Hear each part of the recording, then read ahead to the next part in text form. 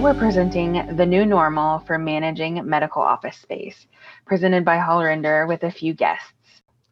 Thanks, Julie, and thanks so much to those joining the call for investing some of your time with us today. I'm Joel Swider, and I'm a healthcare real estate attorney at Hall Render. And today we have a very experienced and distinguished panel here to talk about the new normal for managing medical office space. We at Hall Render have had clients ask for the past year or so guidance about reopening medical office space post-lockdown. And the reality is that most of these spaces never truly closed. And so owners and operators of medical office space have really had to learn and implement new procedures on the fly.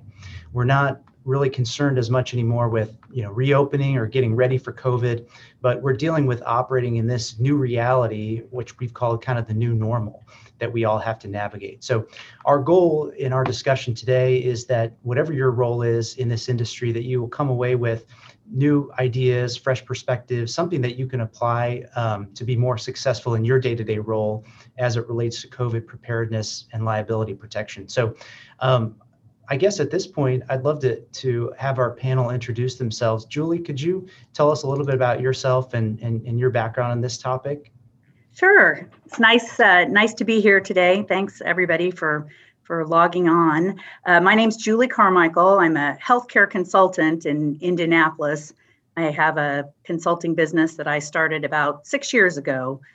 Prior to that, I was the chief strategy officer for Ascension St. Vincent in Indiana, and I had responsibility there for all of our real estate and design and construction. So I have practical hands-on experience in this area, and then I work today with health systems and private physician practices and get involved in quite a bit of their real estate and medical office issues. So glad to be here.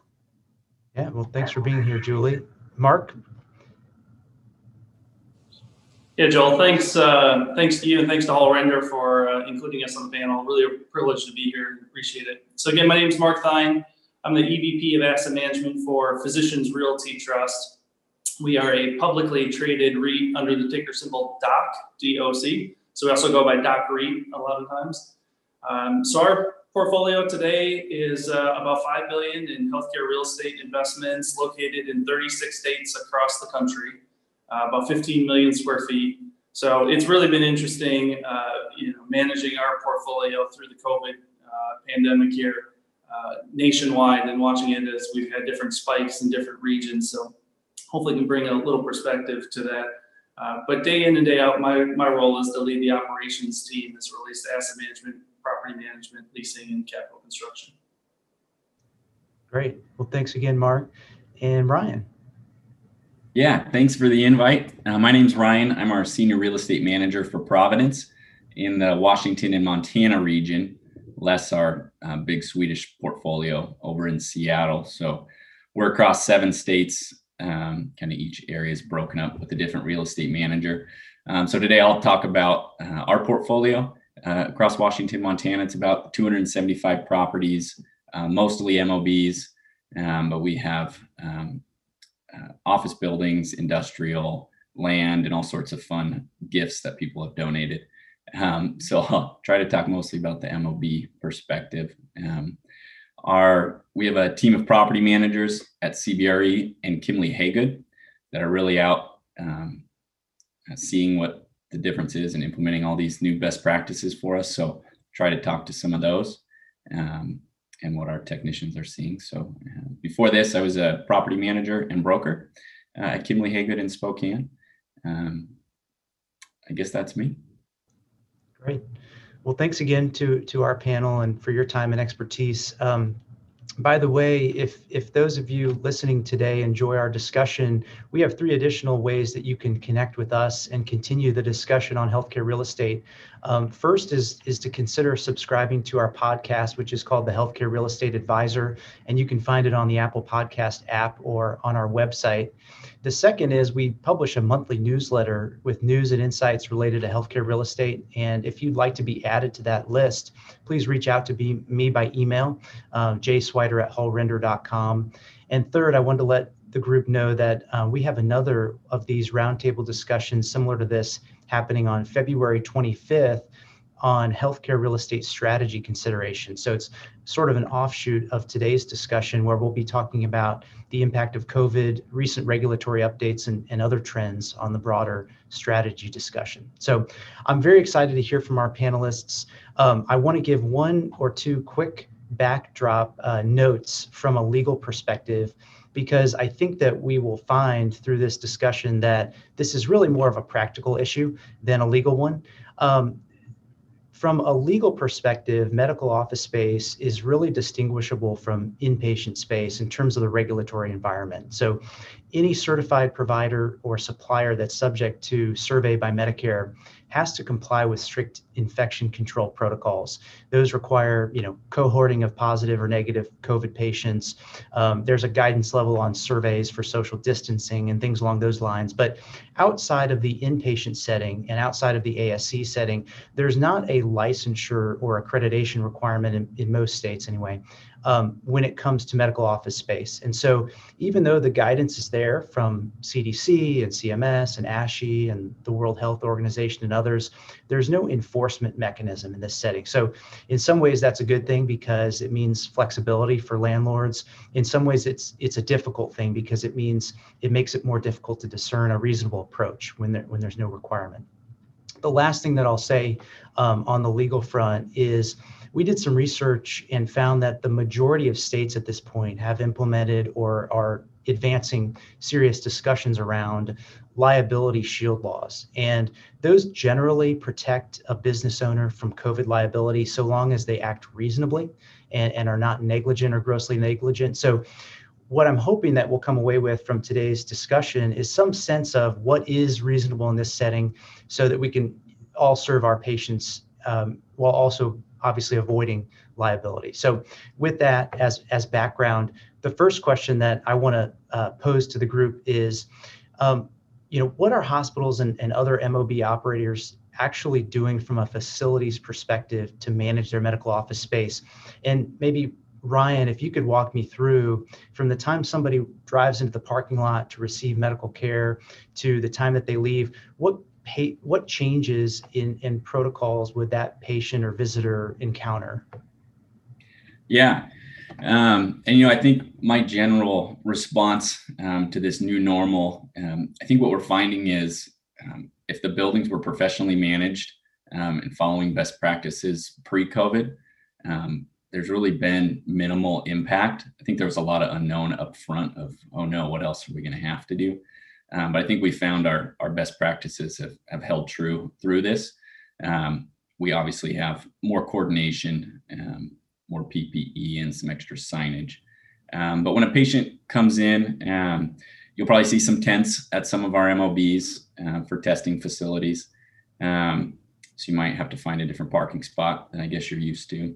You'll probably see some signage on the building entrance and maybe some directional signage on certain doors to enter or not enter. Please wear a mask, social distance.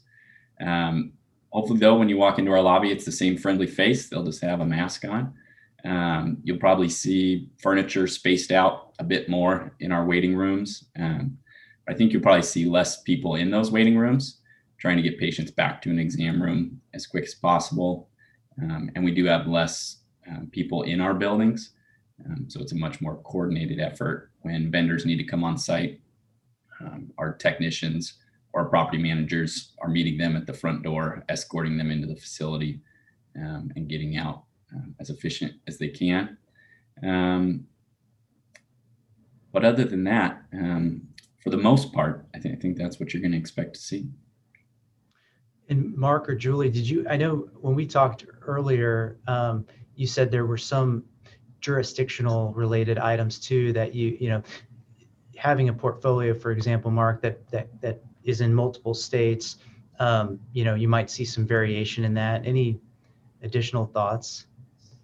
Yeah, absolutely. I mean, certainly it's going to be a customized approach based upon the size of the building, location of the building, geographically, climate, things like that. But I guess even taking a step back, it's amazing that I read an article this morning on Axios Healthcare that 1 year ago today, there were about 2,000 confirmed cases of COVID, and most of which started in China, of course, and there was just a handful in the US. So, I mean, what a ways we've come in just 1 year's time frame. And I'm really proud that, within our company, we sent out our first communication to our healthcare partners around the country at the end of January of 2020, just about the importance of good hygiene, and if you're feeling sick, staying out of medical office buildings. And then, obviously we got into March, and the pandemic started spreading a little bit faster, and the awareness of what was coming at us increased.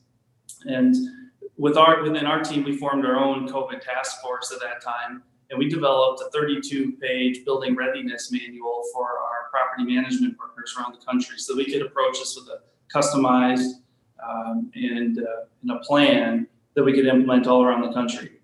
We also put together a tenant guide for all of our hospital partners, with best practices and whatnot, and it outlined exactly what Ryan just said. All of those kind of COVID practices that we're so used to seeing now, with the importance of PPE, masks, ingress and egress of the building. And then to your point about jurisdictional, that was probably one of the biggest challenges that we addressed early on, was about screening within buildings and medical office buildings. As patients were coming in, who was in charge of that screening? Was it the building owner? Was it the hospital system?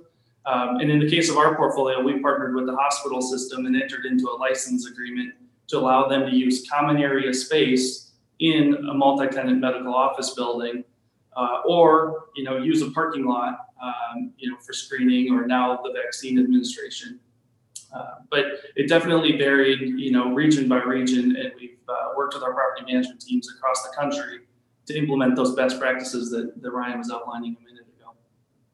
And Mark, it's a good point too on who's doing it. I think if you were to, I'm going to talk strictly from our real estate perspective, so our property managers and technicians, but really it's our clinic managers that are in the buildings and the operations team that have taken on a bulk of the changes that need to be implemented, because they're there at the front door and taking on the temperature screening and those kinds of things. So, and then yeah, I guess I would just, partnership.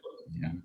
Yep. I would just add, one additional thing we did this summer was to partner with Julie and her company in a survey of healthcare consumers in 5 of our largest markets across the country. And we asked them just about their comfort level of coming back to medical office buildings. Again, to your opening comments, they never really closed, right? We welcome more people back and the volumes increased. But, what would make them more comfortable coming back to medical office buildings?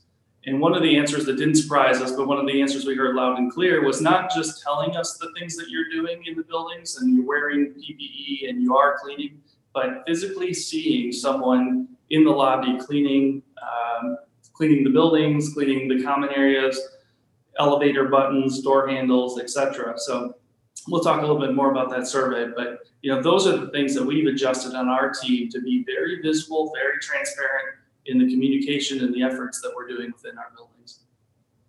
Yeah, I'd love to jump into that. Julie, I mean, how can we communicate to consumers that it's safe to enter and in some cases re-enter, because a lot of people, have put off care, right? So how do we get them comfortable?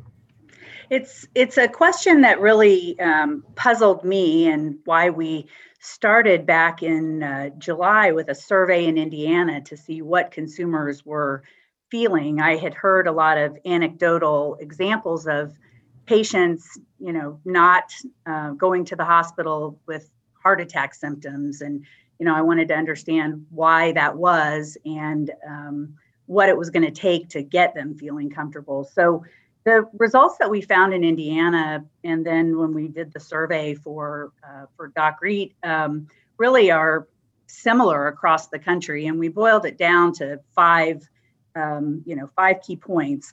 The first being, consumers prefer strongly, like 75%, prefer to seek services not on a hospital campus. I think that's important for us to think about from a strategic standpoint, especially as we're trying to bring patients back. If we have off-campus locations where medical office buildings and other facilities that are not on our main campus, and we can ease people back into that setting, I think there's an opportunity. As Mark mentioned, consumers told us, we want to see what you're doing, show, not tell. Just this need to visibly see that precautions are being taken and that we're taking their safety very seriously. So I think that's going to continue and will really contribute to getting people to come back. Consumers also want us to go above and beyond the requirements. Frankly, they look at what the CDC and others have said, and it's great. But if you can do more than that, we would really prefer you to go further. And then when we're communicating to patients, the last 2 points really get communication. One is physicians and nurses and clinical staff are the best way to communicate with patients that it's safe to come back and what all you're doing to keep them safe.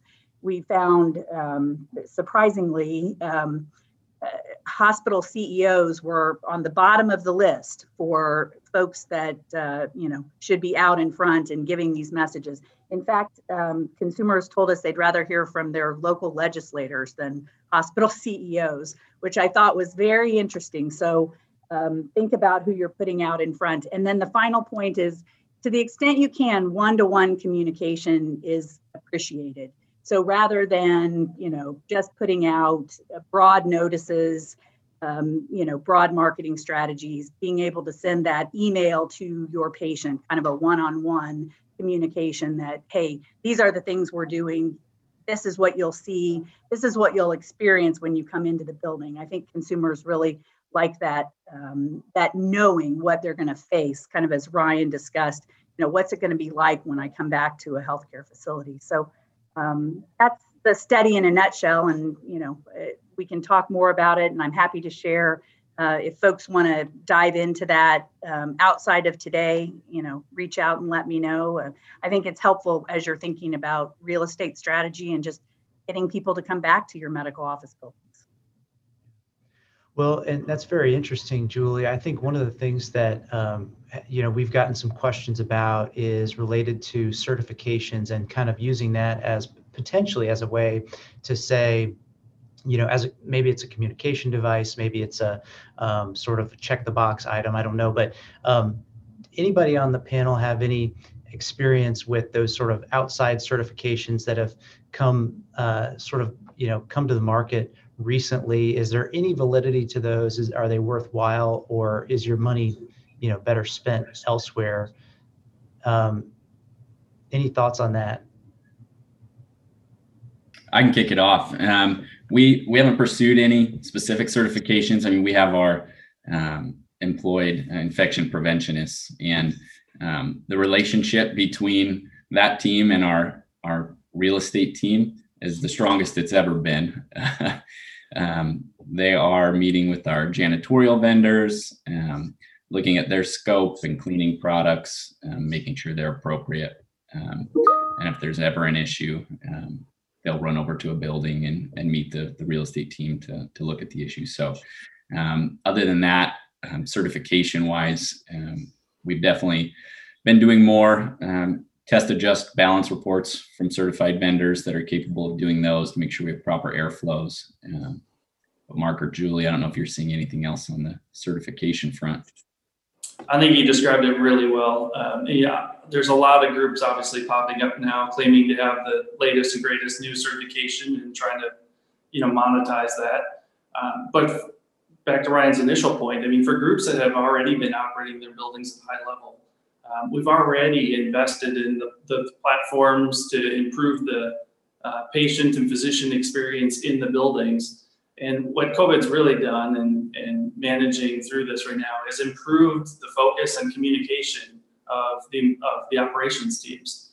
So to Ryan's point again, we are communicating more and more frequently and sharing data in real time from our systems about what we're doing for our work orders, for hours that people are in the building, screenings, tracking patient volumes. And these are systems that we had in place already pre-COVID.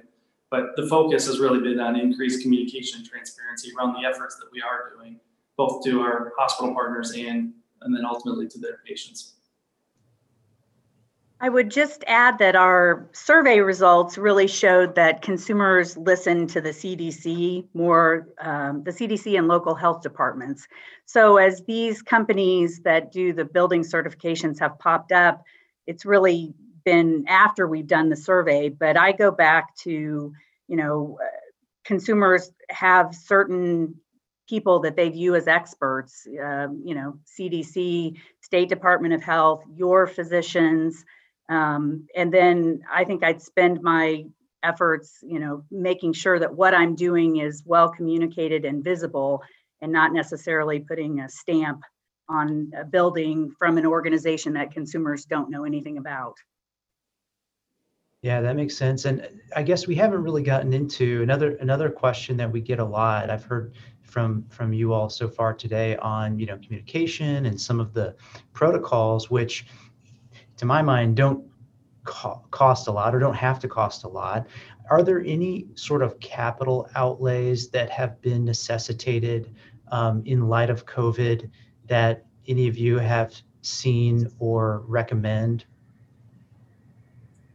Yeah, I can jump in and help here. So from a capital outlay perspective, I mean, certainly we've evaluated our entire portfolio for mechanical systems where we can improve fresh airflow. We haven't gone in and wholesale made changes to existing facilities. Where there's new development facilities, we can of course, pick things as we're in the project now with kind of COVID implications in mind.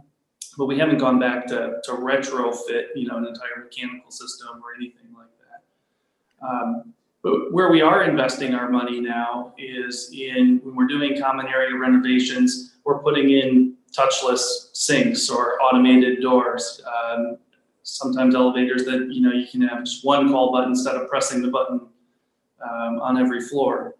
So we're looking at that. And then clearly on tenant improvements, as we're renewing leases and offering some capital to freshen up the space, we are looking sometimes at the design flow of how the office actually lays out. If there's one way in and then a separate exit out, so it's one-way traffic. Some practices are considering not having as large a waiting rooms and taking patients straight back to the exam room and wait there so that they're separated. But then there's other systems that want larger waiting rooms to separate everyone. So it's kind of customized by practice there. But where we are investing our money again is more on the TI and the remodels as they're coming up in our portfolio. But we haven't gone back to wholesale any big HVAC changes yet.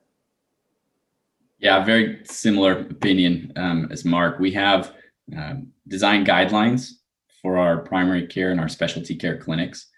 So our architects have been revisiting those and having some conversations around some of the things that Mark mentioned. So things we're looking at are, should we have power and water hookups in our parking lots or maybe a bigger plot of land? Should we need to use our parking lots to put up tents in the future? Should we have bigger entrance canopies if we have lines going out our front door? The automated door hardware and hands-free faucets for patients that Mark mentioned. What do we do in our exam rooms to increase our telehealth capabilities? Do we have some extra negative pressure exam rooms near a separate entrance? And where should the doctor's workstations be for those telemedicine visits? Should they be in the clinic or elsewhere? Just some things we're thinking about. Ryan, I want to follow up on one point you made, talking about sort of preparing the parking lot as another potential site of care. I suppose that's easier when it's owned real estate, right? Has that been successful on the tenant side as well in saying, hey, landlord, you've got to do something here, or, it's not really a TI issue as much as a, facilities issue and an amenity, if you will. Has anyone seen that on the tenant side? Yeah, so we own about half our properties and lease about half. I was just going to say, we do have tents set up. We are the single occupant in the MOB, which helps. But we're very thankful to our landlords. It's really come down to just a transparent conversation. Hey, who are the vendors? Show us some diagrams, how traffic flow is going to work. What electrical systems are you going to tap? How are you going to restore it? Yeah, similar. I mean, again, it goes back to that collaboration with our hospital partners, and how quickly can we, help them set up something in the parking lots. Initially, it was testing sites in the parking lots, but most recently, in the last week or two, we've been having conversations about vaccine administration and drive-through vaccine sites through larger tents. And some of the discussions get interesting, and maybe you'll appreciate this from a legal, kind of perspective. Is some of those sites we own the buildings fee simple, but in others we ground lease them. So the hospital, may already own the land and we own the improvements of the building. But in those cases, the hospital has decided on their campus to set up the tent, and we just need to, kind of over communicate on where are we going to displace some of that parking in those cars, because a few of our leases do have minimum parking requirements in the leases, and it just creates some challenges operationally and patient flow, and and then again, for our property managers to be able to communicate that to everyone in a multi-tenant building, those tenants that are not hospital tenants. So ground leases have been being reviewed a little bit more as we've set up testing sites and now vaccine locations. Yeah, I want to delve a little bit more into this idea of transparency. And Julie, you mentioned this earlier. Mark, you echoed it as well. Can we talk a little bit about, how do we serve our customers, whether patients or, Mark, in your case, hospitals, maybe, by providing more transparent data? How have you seen that play out? Well, I think in a couple of the practices that I've worked with, I'm seeing the providers just be much more communicative, more regular communication, whether that's, newsletters, quick emails. Got one office that's done a great job putting out, videos where the provider will, kind of talk about what's the latest protocol in the office, what's changed since the last time you were in. I think it's just an extra attention to communicating things that we think that probably people already know. It's that mindset of over communicating. So that's really what I've seen with most of the medical offices that I've worked with. I don't know, Mark, Ryan, you guys are seeing something different.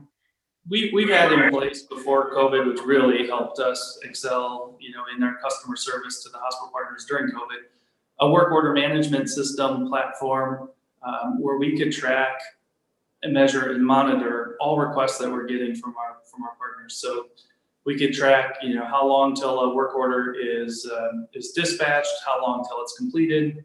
And then one of the most useful tools is at the end of the work order, we can get a rating on how well we did. So kind of a thumbs up, thumbs sideways, or thumbs down. Just like in Uber, you get a 4-star, 5-star Uber rating. We get real-time feedback on how well we're doing on our work orders.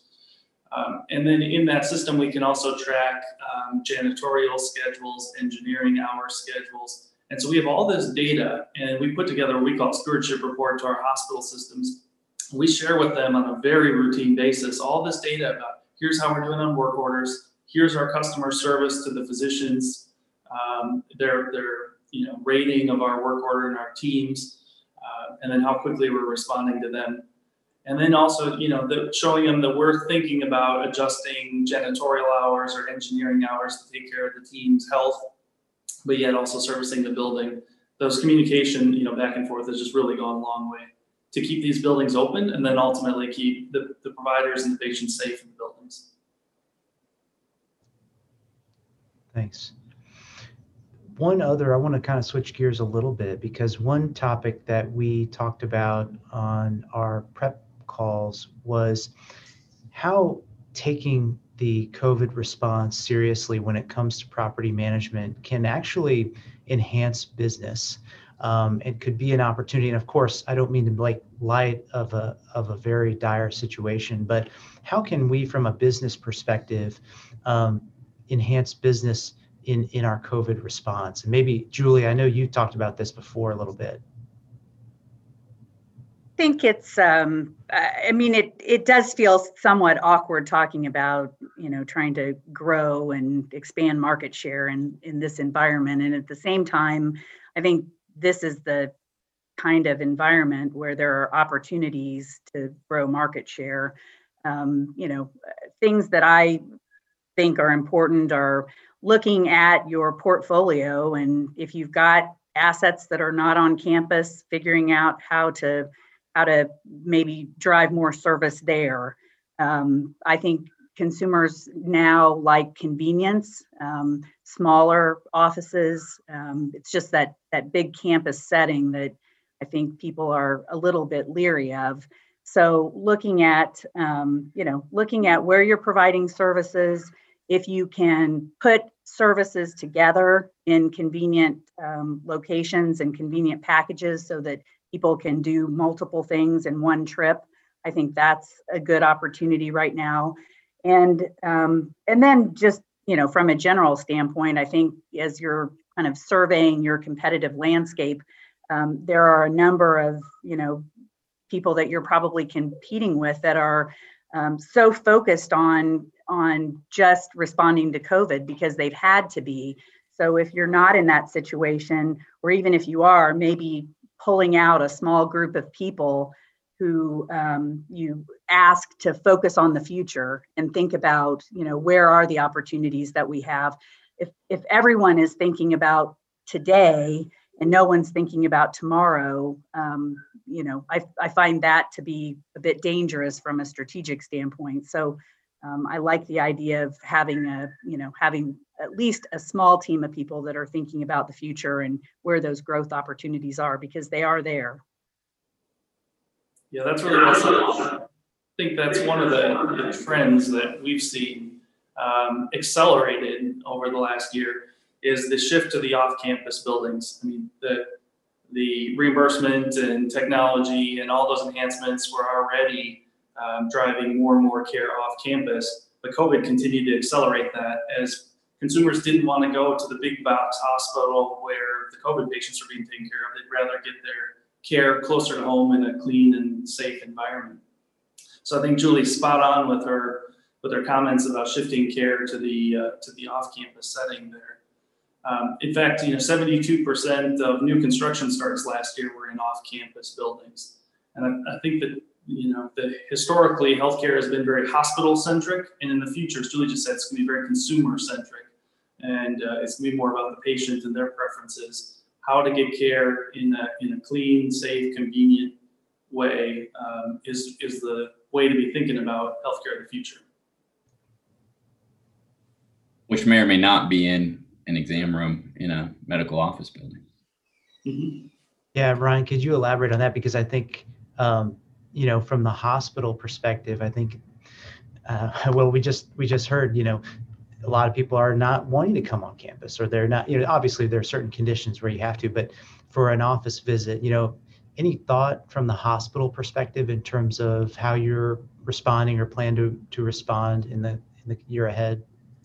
Yeah, there's lots of interesting conversations that I'm sure everyone's asking throughout the industry, but with the care that's being delivered in a car out in front of an MOB, what does it mean to look at a car as an exam room?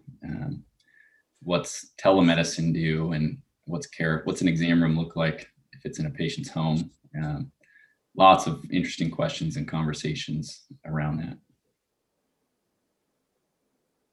Well, I'd like to wrap up our discussion with exploring kind of the future horizon and what have we learned? What does this new normal look like? What will we keep and what will we discard? Obviously, we can't see the future. Any thoughts on that, on what we've learned and where we go from here? I think some big questions in my role. We oversee all of our leasing, buying, selling. Most of our office employees are remote today and plan to be through summer.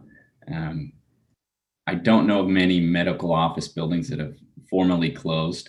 at least not for very long throughout this process. But we did close a lot of our office buildings. So we foresee a need for much less office space, or a different type of office space where nobody has a reserved desk or cubicle, and we deploy a reservation system where you can reserve a cubicle or meeting room depending on the type of work you need to do in the city that you're currently located. So we're identifying which caregivers are fully remote moving forward. My VP recently told me I'm one of those, so I'm a guinea pig in this effort. And who needs to be in front of a desk 5 days per week and be assigned a cubicle, and who's in between.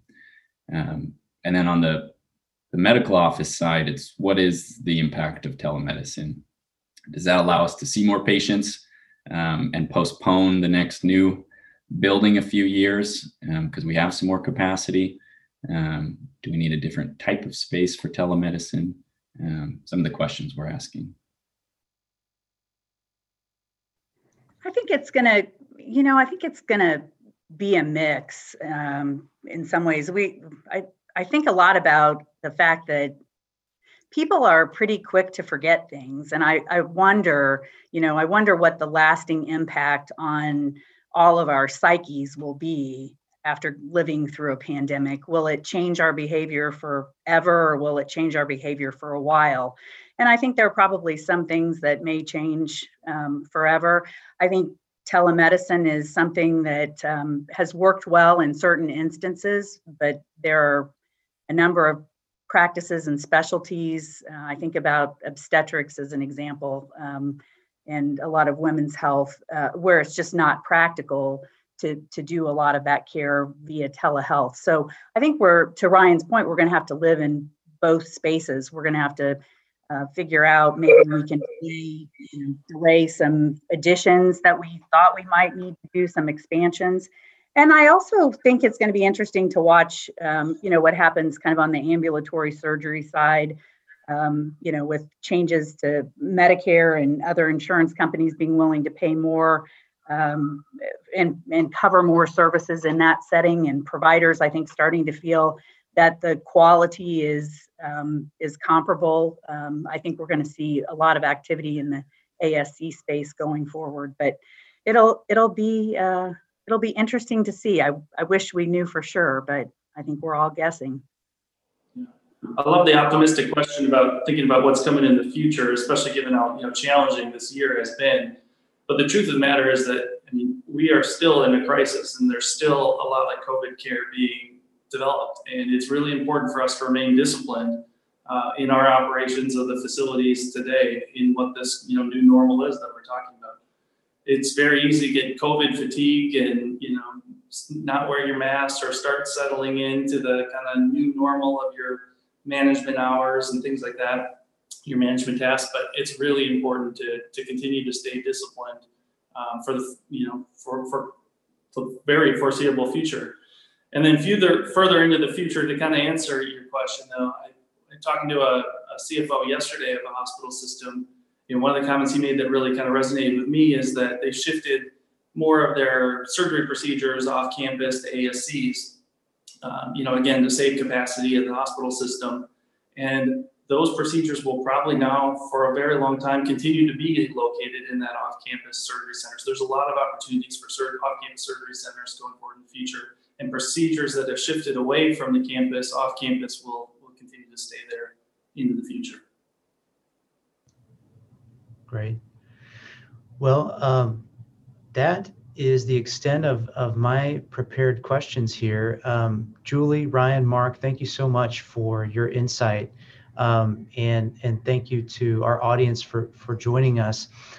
We will be sending out contact information to the extent that anybody has questions that didn't get answered today and you'd like to continue the conversation.